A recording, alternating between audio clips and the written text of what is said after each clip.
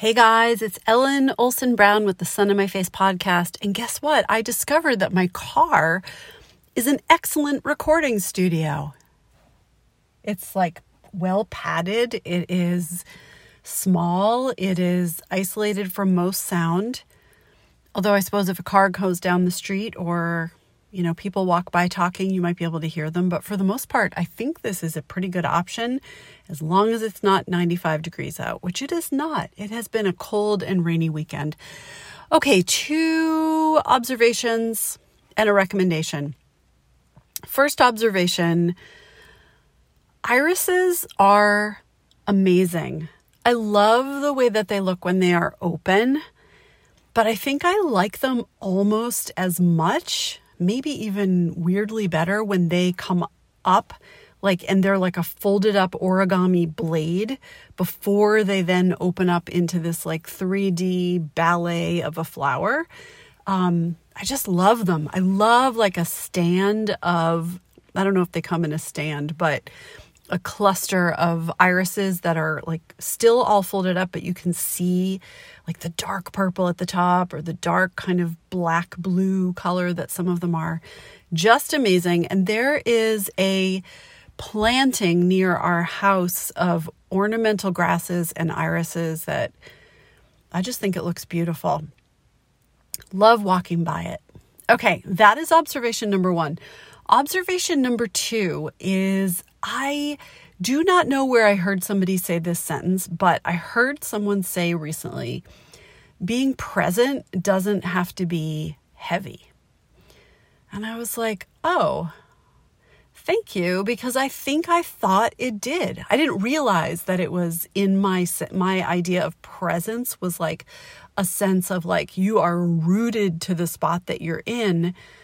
But it doesn't have to be that way. And the other thing that I realized is that presence doesn't have to be contained in the shape of your body, right? So right now I'm sitting in a car and I could think about closing my eyes and being very present, which, don't wrestle too hard for it, but there is a sense of peace that can develop in your mind and your body if you can not be scanning the past, not be scanning the future, which don't exist and tend to make you feel either anxious or full of longing for something that used to be, or full of ratcheted up excitement about something that might not happen.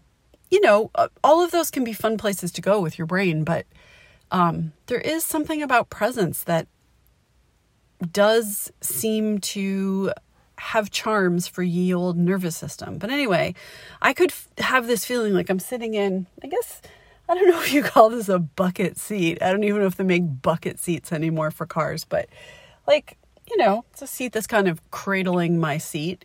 And I could develop a sense of, if I wanted to be really present, a sense of heaviness, I am sitting right here. I'm not moving. I'm not moving into the past. I'm not moving into the present. I am right here. I'm not letting my thoughts go flying away. I'm here, so heavy. Or I could have it be a light sense of presence. If I acknowledge that there's more space than actual stuff in my body. So, okay, now I'm a cloud just floating here that happens to have gently landed on a chair. And then the other thing is that I could imagine that the boundaries of me are actually more expansive than they would be if you wanted to trace an outline of what is traditionally called my body. I don't mean this to sound super woo-woo. I just think something about it made me feel a little bit more free to think that presence means I can see down to the end of my street and I can see a lot of beautiful trees down there. And I'm that's part of the present. I would have to walk into the future to go and touch those trees, but everything around me, the sky, the whole thing, it's not just what's within half an inch of my body. And maybe you've always thought about being present that way, or maybe you've never thought about being present. I think you're great no matter, what your relationship is to presence. If you want to send me a present, I'll think you're even greater. So, and I'm kind of ripping that off from the very first chapter of the very first Ramona book, Ramona the Pest. If you know, you know. If you don't, if there's any kids in your life between the age of like 3 and maybe 3 is too young, but 3, if they have a good attention span, and like 9, 10, maybe even, the Ramona the Pest is one of the best books ever.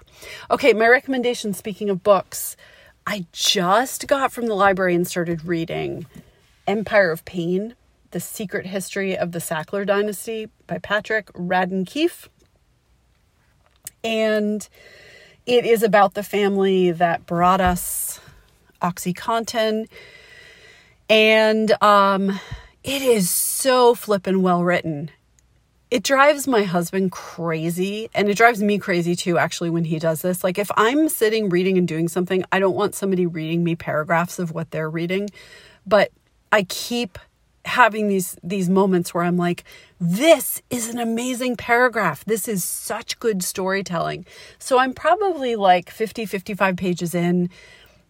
The characters, who are real people, are fascinating. I know the story is going to be fascinating. The history and science that gets woven in is really well done. And there are just these moments where you think a certain story is being told, and then there's like a little tiny sentence bomb at the end where you're like, oh, I didn't see that coming, but yep, that makes sense. And so anyway, it's great. I highly recommend, and I've heard through the grapevine that the audiobook version is also really good. So that's what I have to say. All right, I'll talk to you soon. Bye.